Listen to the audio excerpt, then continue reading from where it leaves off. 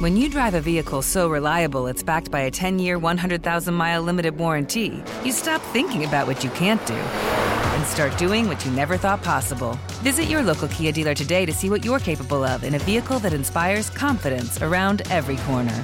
Kia, movement that inspires. Call 800-333-4KIA for details. Always drive safely. Limited inventory available. Warranties include 10-year 100,000-mile powertrain and 5-year 60,000-mile basic. Warranties are limited. See retailer for details.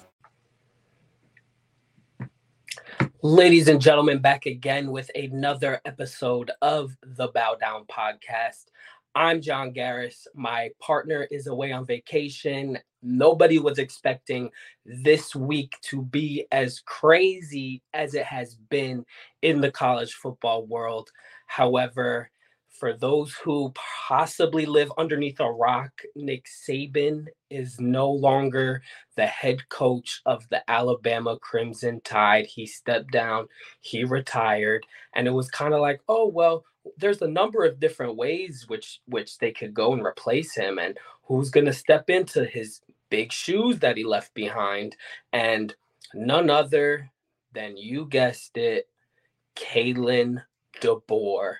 Unfortunately, you lose the national championship on Monday. You lose your head coach the following Friday.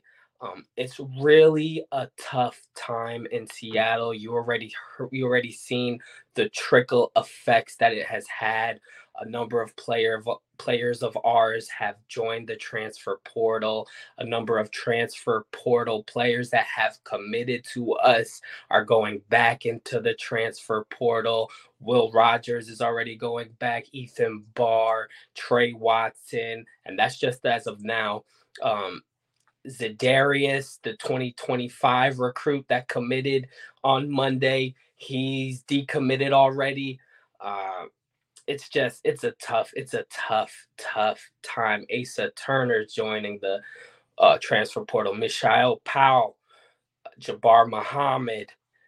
It's a real tough time in Seattle, and I would say the only way to salvage some of these players and to keep and to hold on to some of these players would be to hire in-house, would be to hire somebody like Ryan Grubb. It would be to hire somebody like Jamarcus Shepard, associate head coach. However, there's been reports now that both of them are also going to Tuscaloosa with Kalen DeBoer.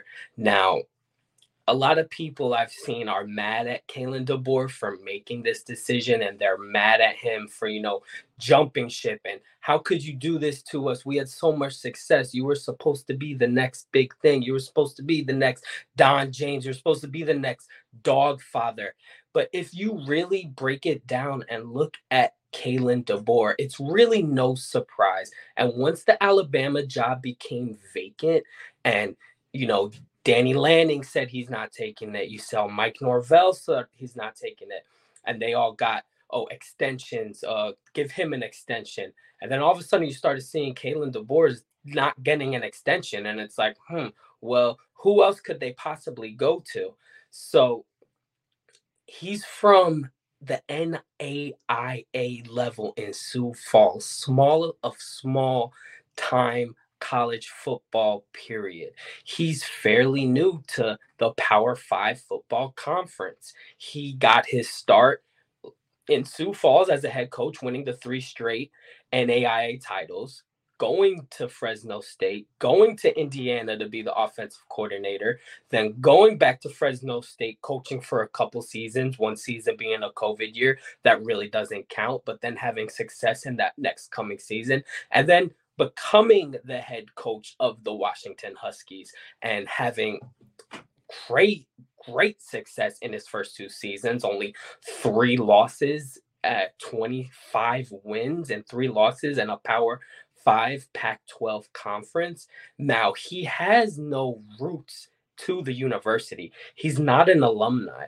He didn't play there. He coached there for only 2 years. Everybody that he's brought from previous universities that helped him along the way. Now, to be mad at him for being as green and as new to the college football landscape as he is, to be offered a position like the University of Alabama's head coaching job, who's not going to take that if you really have no say in the university that you're at now? Like, there's no loyalty, there's no allegiance to the University of Washington. It would be different if he played there. It would be different if he graduated from there. It would be different if he was a coordinator before he was a head coach there.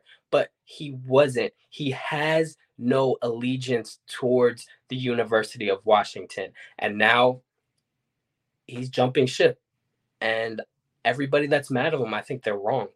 They're wrong because this is exactly what you do when your name's hot, when you're the hot commodity, when you've won all these player coach of the year awards, every single one you could possibly name, everybody on your coaching staff's winning all these assistant coach of the year awards.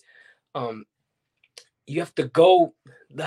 When your name's hot, you got to get going, and that's the bottom line. And who knows when an opportunity like the University of Alabama would have ever happened for Kalen DeBoer. Then it kind of, the stars aligned and Nick Saban stepped down and Kalen DeBoer led the Washington Huskies, a Pac-12 team, to the national title.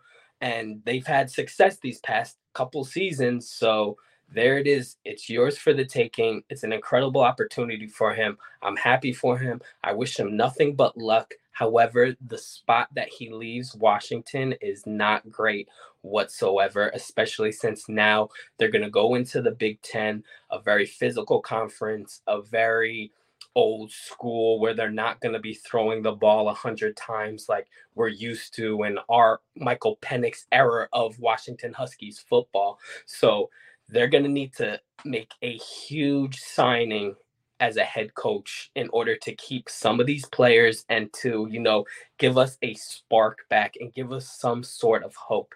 Now, I have a list of odds-wise who some of the Vegas people are saying could possibly be replacing Kalen DeBoer's being Washington's football coach. So the favorite right now is Matt Campbell at plus 125, the head coach for Iowa State. I think his time has come and gone. I think he was good maybe 5 years ago, but I really would not like that hiring whatsoever. Then they have Ryan Grubb at number 2 at plus 350.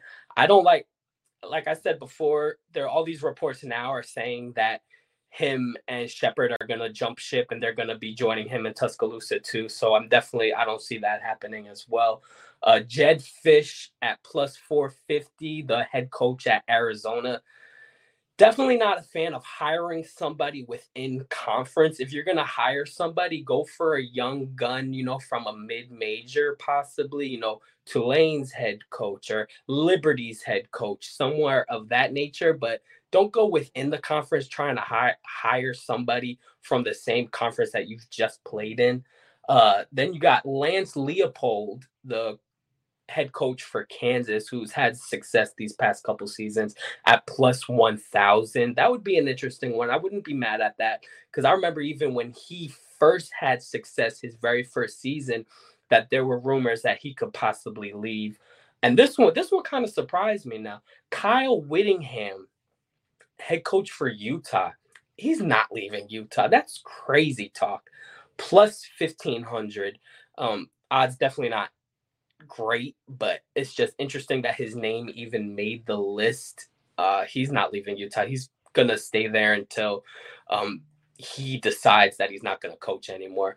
Now, there are some names not mentioned that I think are worth to keep an eye out for.